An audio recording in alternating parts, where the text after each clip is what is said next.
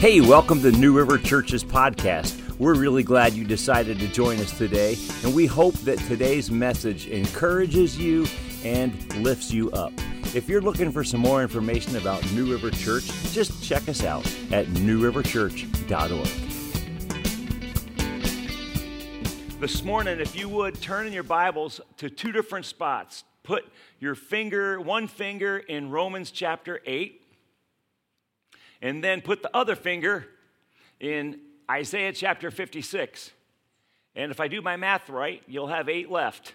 So one finger in Romans 8, although you laugh. So, But one finger in Romans 8, one finger in Isaiah chapter 56. I heard this week a comment that was made. Somebody talked about this rooted material, and they said that it, quote, wasn't all that deep. And I always find that word interesting, deep. I've been told that over the years my preaching isn't deep. And I think it's kind of funny, the word deep, because, you know, what you mean by deep and what I mean by deep could be two different things. Like by deep, do you mean we're parsing out Hebrew verbs in the Old Testament? No, then I guess it's not very deep. Or if by deep you mean that we're bearing our souls and sharing the worst sins we've ever committed, then probably not that deep. God forbid, not that deep. You share that with Jesus. That's great. Sometimes people think it's deep because they don't understand it. They think, oh, man, I didn't understand a word he was saying. That was deep, man. You know, deep is just confusing, pretty much. That's not deep. But if you think about deep in terms of relationship, think about it relationally. You know, like holding hands is pretty basic. But can I tell you, after 32 years of marriage, I still like holding my wife's hand. And there's sometimes that she grabs my hand and I even get butterflies sometimes after 32 years. And I mean that. But is that basic? That's not real deep. See what I mean? See, if you would see this relationally, you begin to understand. I think you'll see that rooted is an opportunity for you to draw close to the heart of God the Father. That's all that it is. By that, now that's deep. If you have a fresh encounter with Him, your life will be changed. And if you don't look at the material as, helping you parse out Hebrew verbs in the Old Testament or confusing or deep, it's actually so well written. I'm super impressed by the material. It's just so simply, so succinctly put. It's really good. But if you see the daily devotional as an opportunity to just spend time alone with God, and it's helping to facilitate that time alone that you have with Jesus each morning, like, that's good. You know, last Saturday, my wife and I were gone for the weekend, and we were celebrating our anniversary, and I'm very thankful we got to watch online. I thought that Dave Lemoyne did a phenomenal job last Sunday. I really did. David, thank you. I'm super impressed by your ability to teach, my friend. Like, you brought that just so well. And but last weekend, Karis and I were away, and so I'm up early Saturday morning, and because I always am, and I have my rooted book there, spending time with the Lord. Can I tell you, the Lord met me in a powerful way Saturday morning. I mean, what I realized was, I don't know God as well as I think I know God. And that's not, I'm not saying that negative, like that's not a shameful thing. It's just what I realized was this God is so much bigger than I could ever begin to know. Like, He's infinite. I'll spend forever just scratching the surface of getting to know God. Like, I'll never exhaust Him, you know? And I was just in awe of that last Saturday morning as I met with Him, and at the same time, strangely drawn to Him. Like, I want more. I just got to have, as much as I'll never have it all, I want more. That's the good stuff. And that's my prayer for you, that as you go through this next 7 weeks we have left and engage, with your group and with the quiet times I've written for you, that you will actually have encounters with God. And that's the good stuff. Now, this morning I get to talk about finding joy in prayer. Because this week, that's our theme. We're talking about prayer, talking about hearing the voice of God. And I can't think of anything deeper than that, because if you learn the voice of God, God will lead you the rest of your life. It's safe to say that we get into a lot of trouble because we don't know the voice of God, because we follow maybe what we think is a voice, but it's really not. And then, so learning the voice of God, learning how to encounter God on a daily basis, like learning how to connect with God in prayer, that is absolutely vital to our Christian walk, and it's something that every one of us needs. You know that there's only one lesson in the Bible that is recorded that Jesus taught his disciples. Jesus didn't teach his disciples how to preach, three pointers. He didn't teach his disciples on how to share their faith. He didn't teach his disciples on, how to organize or how to heal, as vital as healing is. He didn't teach them 5 steps to healing. He taught his disciples how to pray. And the Bible records it for us twice. 2 separate occasions, Jesus actually taught his disciples how to pray. That speaks volumes to the importance of prayer. That Jesus would actually take the time to sit down with his boys and say, here's how this gets done. Here's how to connect with. You see, your prayer life is absolutely vital to your connection with God. Charles Spurgeon, the 18th century or 19th century, how does that, I'm always confused about that. If he lived in the 1800s, does that make him the 19th century or the 18th century? 19th century. Why do we do that? That just makes no sense. But anyway, Charles Spurgeon, the 19th century preacher, he said this. He said, the goal of prayer is the ear of God. That's the goal of prayer. The whole purpose of prayer is for you to come into the presence of God and to connect with him.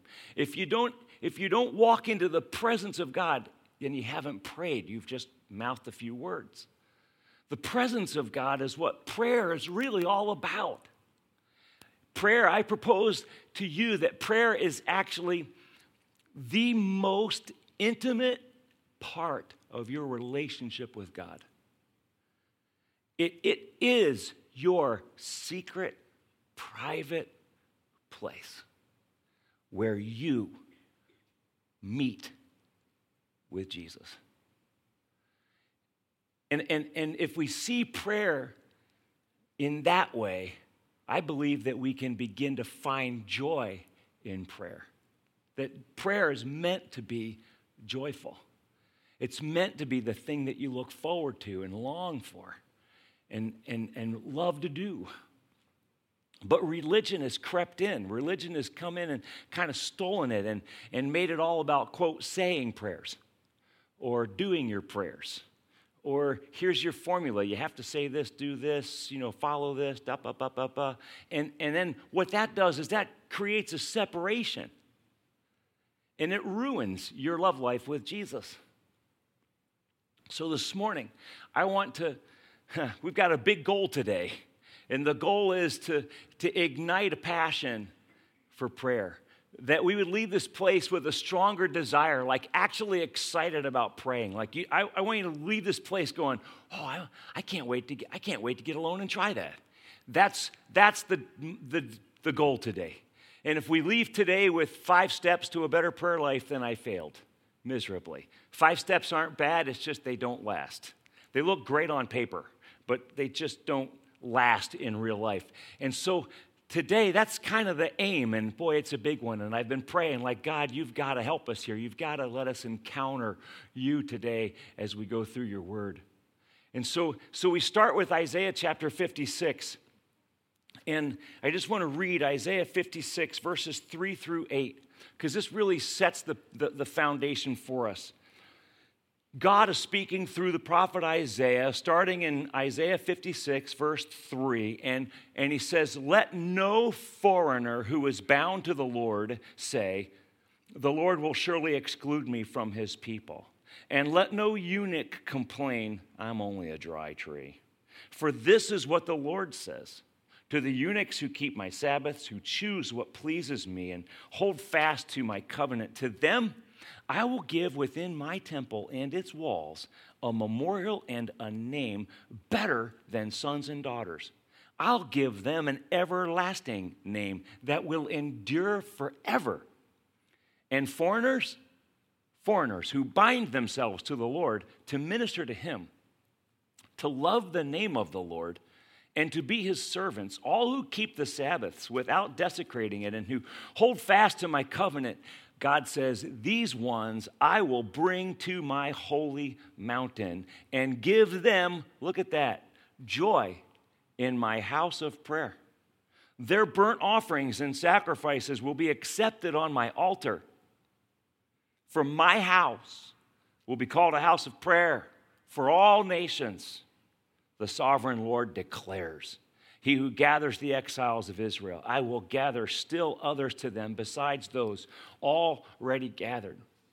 Now, when God first spoke these words through the prophet Isaiah, you need to understand that they would have come as a complete shock both to Isaiah and to the people to whom he was preaching. Isaiah was a Jew, and the people to whom he were preaching were Jews. And Jews had this belief that the temple in Jerusalem, well, that was a Jewish temple. That's our temple. And that the God that they worshiped there in that temple, that, well, he's a Jewish God. He's our God. And so here God speaks through Isaiah, and he says, "Hey, I'm going to throw open the gates, and I'm just going to make this place open. So from here on out, foreigners, eunuchs, anybody who desires a relationship with me is welcomed into my presence." And he said, foreigners, anybody who, doesn't matter, Jewish, non-Jewish, welcomed in. That would have been shocking to Isaiah and his friends. Not only foreigners, but he says, God almost doubles down on it. Eunuchs welcomed in my house.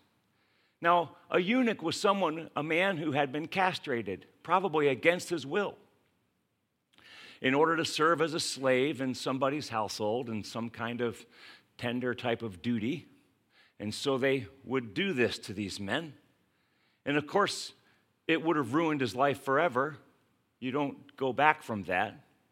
But what's worse is, in the law of Moses, if you had any kind of physical defect on your body, you weren't permitted into the temple to worship. So these men are not only cut off from ever having family, ever being married, any kind of hope of that, they're also cut off from worship in the temple. They're cut off from fellowship. They're cut off from God, essentially. And so you see what God does? God's like, "Hey, foreigners, come on in. You want a relationship with me? That's possible. Hey, eunuchs, come on in. You want a relationship with me? That's possible. Let's come on in, and I'm gonna make sure that you have joy in my house of prayer." I love the message that God gives. If you're a foreigner, it doesn't matter where you come from. God welcomes you in. If you're a eunuch, it doesn't matter what's been done to you. There's a place for you. There's joy in God's house of prayer. No matter where you've come from, no matter what's been done to you, you can have joy in the presence of God. You say, "But I didn't grow up in a Christian home, so I don't really know all this church stuff too well." There's joy in my house of prayer. You're invited here. "Yeah, but I was abused as a kid, and I'm kind of screwed up, and you don't know what I mean. I got all this stuff going on." Yeah, there's joy in my house of prayer. You're invited into a relationship with the God of the universe. "Well, yeah, but I have all these problems." Yep, there's joy in my house of prayer. No matter where you come from, no matter what's been done to you, foreigners and eunuchs, welcome into the house of prayer. And God says, not only are you welcome, but there will be joy in my house of prayer. You notice the invitation is not just coming to church. The invitation is to relationship. Do you see that? That the God of the universe is not inviting you into a religion. He's inviting you into a relationship with himself. That there's joy in his presence. And when you come into his presence, you experience that joy. Now, you probably know the second part of that verse where it says, my house will be called a house of prayer for all nations, because we're familiar, maybe some of us, with that scene out of the life of Jesus where he took a whip and he went all Hulk on the guys, the money changers and stuff in the temple, and he's throwing over the tables and he's chasing out the money changers and the sheep and the birds and all that stuff. He's getting them out of the temple, and Jesus yells, he says, it is written, my Father's house will be a house of prayer for all nations, but you have turned it into a den of what? Robbers. We know that scene, but now do you see the context? The context is really powerful. The context is in joy in my house of prayer. In other words, friends, if you miss the joy of prayer, you are destined to turn it into a dead religious exercise. That's what these guys had done in Jesus' day. That's what he was railing against. They had literally, they had to do animal sacrifices as part of their worship. That's how they did it back then. And so these guys had a pretty good gig going because, you could only use certain sheep for your sacrifice and certain birds for your sacrifice. And, well, we have the good ones right here in the temple, and they just happen to be, 3 times what you'd pay anyplace else. Sorry. And Jesus was speaking against that, against turning the joy of the house of the Lord into a dead religious exercise. When it becomes a dead religious exercise, then you can abuse people, you can take advantage of people, you can guilt them into stuff, you can make them pay their way for heaven. You got to pay this to get Uncle Harry out of hell. You got to spring him, you got to pay penance, you got to do this, blah. Here's all the stuff, all the rules. If you miss the joy of prayer, you're destined to turn it into a dead religious exercise. And no wonder we struggle to pray so much. This idea of joy in the house of God and the house of prayer, it's not just here. It's all throughout the Bible. Here's one example, Psalm 43, verse 4. He says, then I will go to the altar of God, to God my joy and delight. I will praise you with the lyre, O God, my God. I will go to God, my joy and delight. Do you ever think of God as your joy and your delight? Think about that. How often do we reference God as my joy and my delight? Do you know what religion has done to you and me? It has divided that in our lives. So God is the God thing that I have to do. And then there's everything else that I just really love to do. Here's God. He's boring and, sometimes exciting if I feel warm and fuzzy. But then here's everything else that I just really love to do. Do you see what religion has done to you? It's stolen the joy of the presence of God from your life. And I'm saying this morning that if you miss the joy, you've missed the presence. That in the presence of God, there's fullness of joy. God is not boring. God is the most joyful being in the universe. So if your encounter with God is boring, you've not met God. You've met the religious version of God. And what I'm saying to you this morning is if you've never met the God that brings joy, you need to know him. Today is the day that you can begin your relationship with him. Jesus Christ died in order to make that happen, my friend. so that God's not a dead religion to you, but he's alive, he's living, he's joyful, he's fulfilling, he's satisfying in every way, shape, and form. Do you hear my heart for you today? You've got to know God this way.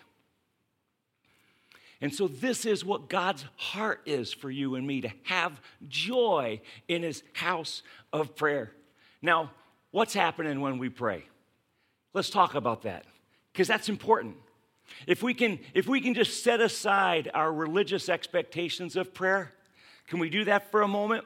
You know, the religious side of prayer, where you say, hey, did you pray today? Well, yeah, I prayed today. Did you? How long? Did you get on your knees? Did you say you're sorry? Did you fold your hands? Did you close your eyes? Well, I don't know. Maybe I didn't pray then today. I don't know. And then you know what we do with the religious expectation of prayer is then what I do is the pendulum swings over here, and I say, well, you know what? We get kind of, we stiffen up. And we go, well, you know what? I don't believe prayer is all about getting on your knees and folding your hands and closing your eyes, and you have to pray for 10 minutes a day, and you have to do this and that. I don't believe that. What I do is I talk to God all day long. That's what I do. But I think if you were genuinely honest, you'd admit you don't talk to God as much as you say you do. And I'm not saying that to be negative. I'm just saying, let's just be real about it. Truth is, you might talk to him, you know, if you added it up, what is it? 5-10 minutes a day? It's a little shot here, a little shot there. You throw them up here and there. I mean, let's just be honest with it. I don't think you're talking to God all day long like you think you're talking to God. But that's the religious stuff. That's what I'm saying is, can we lay that aside? Can we put that down? Who wants to put that down? You ready? I want to get rid of that. So let's be done with that. Now, what's really happening? This is the fun part. What's really happening when you pray? This is huge. The first thing you need to understand is this. What's really happening when you start to pray? Your prayer actually rattles the cages of hell, and it brings heaven to a dead stop. Do you know that? Your prayer does that. Your prayer does that. Rattles the cages of hell, brings heaven to a dead stop. That's what Revelation chapter 8, verse 1 tells us. In Revelation chapter 8, in the book of Revelation, we get this like window into heaven. And you see heaven as a noisy place. Heaven looks nothing like this. It looks nothing like this. You read Revelation, heaven, whoa, whoa. You got angels singing antiphonally, side to side. Holy, holy, holy, Lord God Almighty. Holy, holy, holy, Lord God Almighty. And they're doing that all the time. They never stop. Never stop. And then you got saints bowing down before the throne. They're singing, worthy is the Lamb who was slain. All honor and glory and power and praise be to him. Worthy is the Lamb who was slain.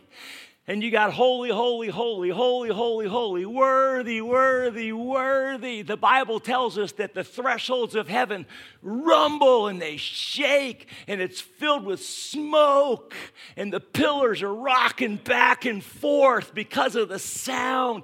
You've got angels shouting and saints singing and drums beating and trumpets blasting. It's crazy. And in the middle of all of that,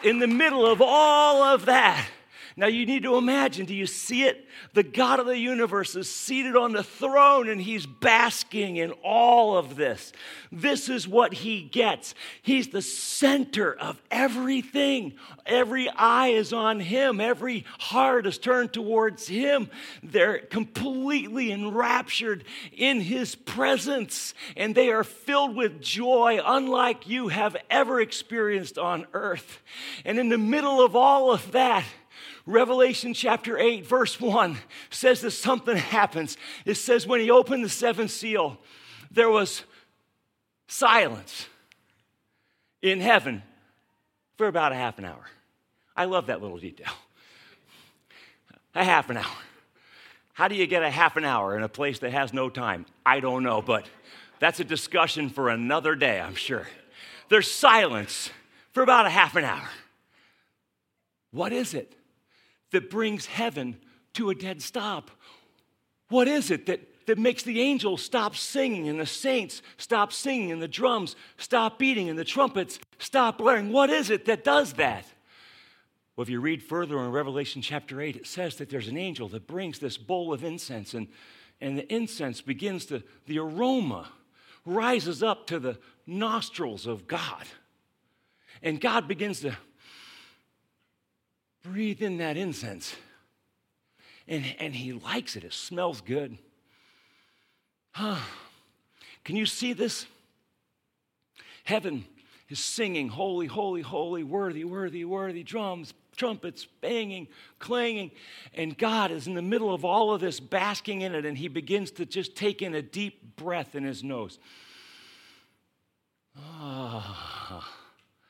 And he goes, Michael, shh. Gabriel, shh. And I imagine like there's one angel, he's kind of clueless because he's in there just like pounding his drum in his own world. And he's the last one pounding his drum, and he realizes everybody's looking at him, and he's like, oh, awkward. Puts down his drumstick. All of heaven falls silent. And then this incense rises up before the throne. And you know what that is? Revelation 8 tells us. It's your prayer. Your prayer. Could there be any greater honor for someone as small as me than to catch the heart of someone as great as God? Could there be? There is no greater honor. Could there be any greater honor for someone as small as you and me than to catch the heart of someone as great as God? And yet, the Bible tells us that that is precisely what happens when we pray. It's amazing. You bring heaven to its knees. You see what I mean? Like when you cut the ties to religion and you just kind of start to drift away from all that silliness, you begin to see what's really happening when you bow your knee to pray. You know, imagine tonight, parents, if you've got little kids, and I trust that you'll bow at their beds tonight when you're putting them to bed, and you'll pray together before they go to sleep tonight. And your child probably prays the sweetest prayer, don't they? I love hearing children pray. But you understand that when your child, when she or he prays tonight, this is what's happening. This happens every time. You bring heaven to a stop. Now, there's something more. There's something even, I don't know if it's, you can't even call it greater, but something more. If you go to Romans chapter 8, we discover that it goes deeper, and I just want to read it first, and then we'll talk through it. But Romans chapter 8, verse 26, and I just realized my time, so I'll make it quick. Romans chapter 8, verse 26, he says, in the same way, everybody say in the same way. That's very important. In the same way, the Spirit helps us in our weakness. We do not know what we ought to pray for, but the Spirit himself intercedes for us through wordless groans. And he who searches our hearts knows the mind of the Spirit, because the Spirit intercedes for God's people in accordance with the will of God. And we know that in all things God works for the good of those who love him, who have been called according to his purpose. For those God foreknew, he also predestined to be conformed to the image of his Son, that he might be the firstborn among many brothers and sisters. And those he predestined, he also called. Those he called, he also justified. Those he justified, he also glorified. Do you see that verse 29, that Jesus would be the firstborn among many brothers and sisters? Jesus is your older brother. Just try to wrap your mind and heart around that one. What then shall we say in response to these things? If God is for us, If Jesus is my big brother, well, then who can be against us? He who did not spare his own son, but gave him up for us all, how will he not also, along with him, graciously give us all things? Who will bring any charge against those whom God has chosen? Look at that. How will he not also, along with Jesus, graciously give us all things? Who then is the one who condemns? No one. Christ Jesus, who died, more than that, who was raised to life, is at the right hand of God and is also interceding for us. So look at verse 26. The Spirit himself intercedes for us through wordless groans. Verse 34, Jesus is also interceding. Look at that's important. And also interceding for us. Who shall separate us from the love of Christ? Shall trouble or hardship or persecution or famine or nakedness or danger or sword? So verse 26 says, in the same way, the Spirit helps us as we pray. What's in the same way? What is that? It's connected to something. And if you go back up in the text, up to verse 14, you see what it's connected to. He says, those who are led by the Spirit of God are the children of God. The Spirit you received does not make you slaves so that you live in fear again. Rather, the Spirit you received brought about your adoption to sonship. Wow. The Holy Spirit brought about your adoption. And by him we cry, Abba, Father. The Spirit himself testifies with our spirit that we are God's children. Now, if we're children, then we're heirs, heirs of God, co-heirs with Christ. That makes sense, doesn't it? That you're a co-heir with Jesus Christ. If you are his younger brother or sister, if he is our older brother, then he shares the inheritance with you and me. Co-heirs with Christ. If indeed we share in his sufferings in order that we may also share in his glory. In the same way that the Holy Spirit has given you that spirit of adoption, that he's aided in your adoption so that you can be a child of God and call him your father, so that you can call Jesus your big brother. In the same way that the Spirit has done that, it says he also helps you in your weakness to pray. In the same way, the Spirit is the one who actually helps you to connect with God as Father. And I know that not everybody does that. I know that some people have a hard time with that because, you say, I don't know, my father, maybe your earthly father was a dud. And you have a hard time connecting with God as Father. Or maybe your earthly father was even worse. Maybe he was abusive or absent or whatever, and you have a hard time connecting. But can I just speak to that just for a quick second? Obviously, it's a lot deeper than this, but just for a quick second. You know how you have this idea in your mind of what the perfect father is like? Even if you had a bad dad, you still have an idea in your mind of what the perfect father is like. Because you look at other guys sometimes and you'll say, oh man, I wish I had a dad that would do that with me. I wish I had a dad that would do that with me. You see different things and you say, oh, I wish I had that. There's things that you know that you would like to have, that you idealize as being a part of what it is to have a father. True? Can I just tell you that God is all of that and more?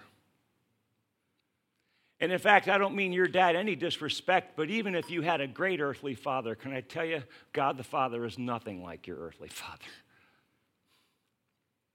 He is so far superior. So far superior. And Jesus Christ himself has said, I'm willing to be your big brother, to share the inheritance that I have with you. And the Holy Spirit is the one who makes that possible. He brings you, so if you have trouble connecting with God as Father, can I just encourage you to ask the Holy Spirit to help you?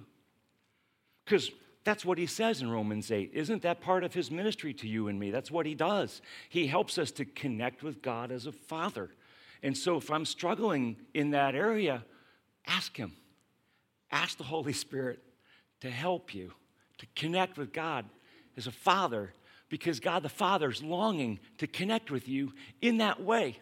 And then it says, in the same way, the Spirit helps us in our weakness because we don't even know what we're talking about. We don't know what to pray. And so the Spirit intercedes for us, and I love that Because I think sometimes I'm down here, I'm like praying, and I think the Holy Spirit sometimes says to the Father, he doesn't really mean it that way, Father. What he really means is this. And I think, oh, that's right. Thank you, Holy Spirit. You can take that and translate my prayer. You see what I mean? You don't have to worry about saying it the right way. That's why I say you don't have to. That's religion. Religion says you have to pray the prayer the right way. In relationship, you don't have to pray it the right way because the Holy Spirit is translating your prayer for you. So you can just, all you have to worry about is connecting. That's your job. You're like, Father, I just want to come and connect with you. Like, that's what I want to do. Now, I'm probably going to say stuff wrong. I'm probably going to get it wrong. But I just want to meet with you today, God, my Father. And then, not only is the Holy Spirit interceding for us, but Jesus is also. Do you see that? That Jesus is also, and his intercession is different. His intercession has to do with our condemnation. That's the text. In other words, there's shame. Shame comes in to you and to me, and shame distances us from God. Shame says, you've blown it too bad. You're too much. Let's go back to Isaiah 56. Shame, you're a foreigner. You're a spiritual equivalent to a eunuch. You've this, you're that. And Jesus steps in and he runs block for you and me. And he goes, Father, no, actually, I paid for this one. My blood was shed for that one. She's mine. He's mine.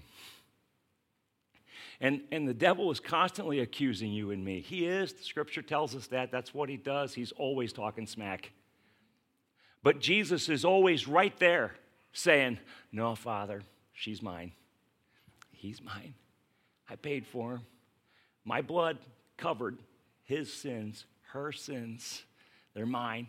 And the Holy Spirit's constantly going, Father, that's really not what she meant to say. She meant to say this. Father, this is really... So you see what's happening? Maybe I have an overactive imagination, but do you see what's going on? That when you step in to pray, when you begin to pray,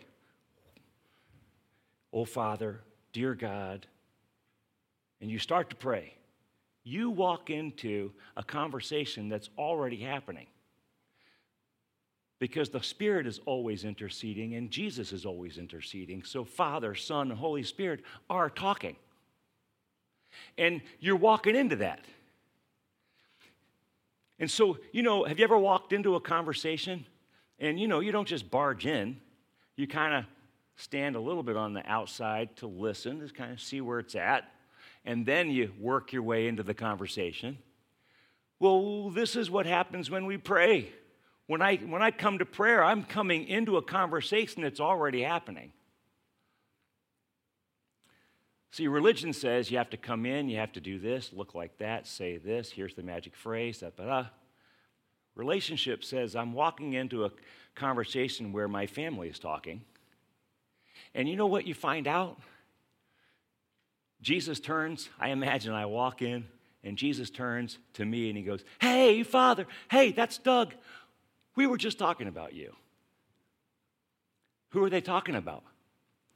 You. They're always interceding for you. And when you walk in and you find they're talking about you, that warms you, does it not? Because they're talking about you and it's positive. You're like, whenever you walk into a conversation and they're talking about you and it's not positive, you know that awkward feeling. Because they start to get quiet and, it's them. And you kind of back away. When you walk into a conversation and they're talking about you and it's positive and they say, hey, were your ears burning? Because we were just talking about you. That immediately warms you into the conversation. And you discover God the Father, God the Spirit, God the Son are engaged in a conversation for your benefit, and they welcome you into the conversation. That's what's happening when you pray. Isn't it amazing? And so when we pray, we want to know what's on the heart of God I mean, he loves to hear what's on your heart, and that's certainly appropriate. But sometimes I find when I come to pray, I want to sit quiet, first of all, and get this sense of what's really happening right now. Like, right now, what's really happening. I'm connecting with the God of the universe. I'm bringing heaven to a dead stop, and I'm walking into a conversation that's already happening, and they welcome me into the conversation. And sometimes I'll say, God, what's on your heart today? Like, what are you thinking about? And you know, boy, that takes my prayer all kinds of different directions sometimes. Sometimes I've sensed that God's heart is for the church in China. I mean, it's all kinds of different things, you name it. I've had my heart drawn towards lepers in Thailand, had my heart drawn towards our friends in Nicaragua, had my heart drawn to some of you.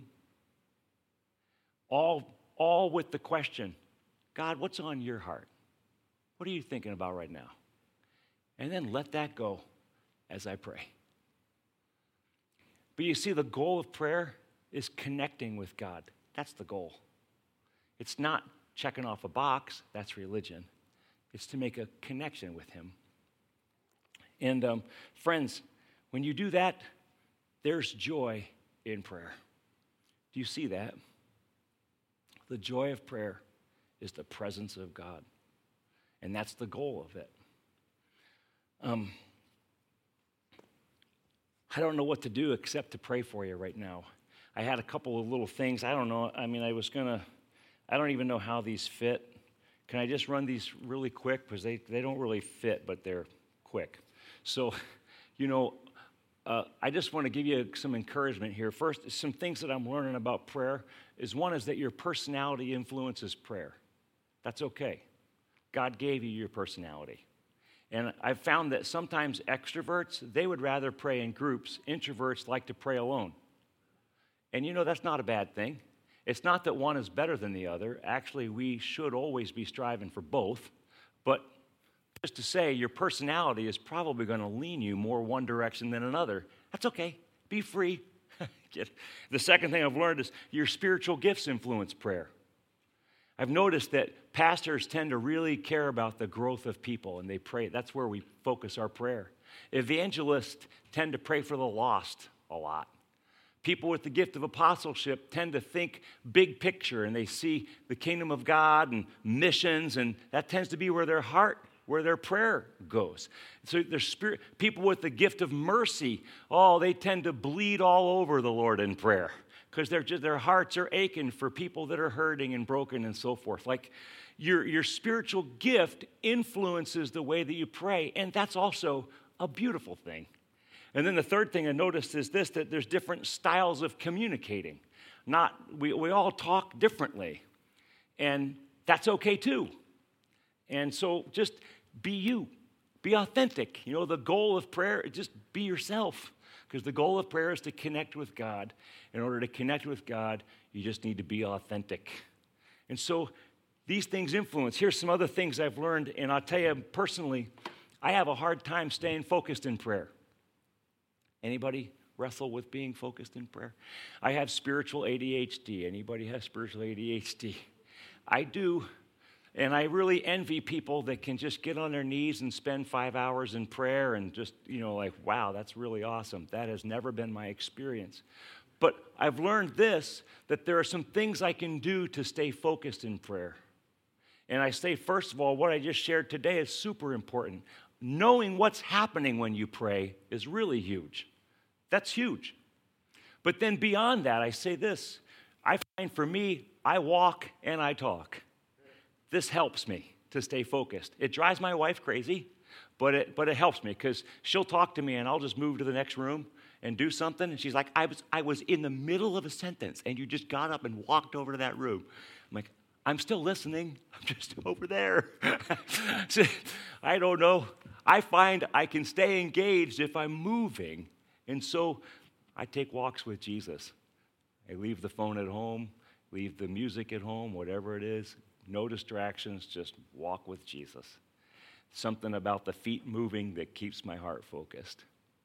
And I've also found that using a guide sometimes does help. Now, you can use this religiously. Using a guide can become a religion where you check off your boxes and I'm doing my formula. That's not at all what I'm talking about. You hear the heart, you hear the difference. It's just sometimes it helps to stay focused. So Jesus gave us the Lord's Prayer, Our Father who art in heaven. That's a great actual guide to pray through. Or in your Rooted book, they used the word pray as an acronym, P-R-A-Y, and that's actually a really good little good guide.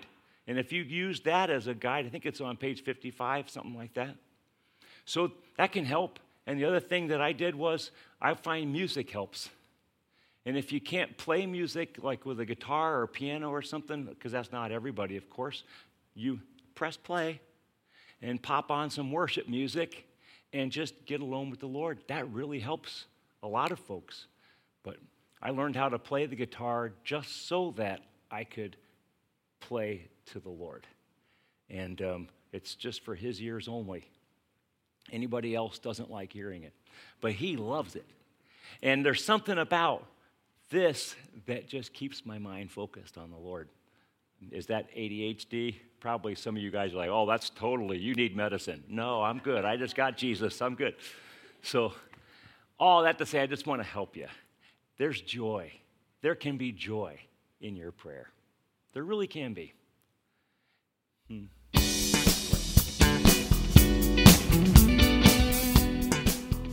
Thanks for listening today. If you'd like more encouragement or information about New River Church, check us out at newriverchurch.org.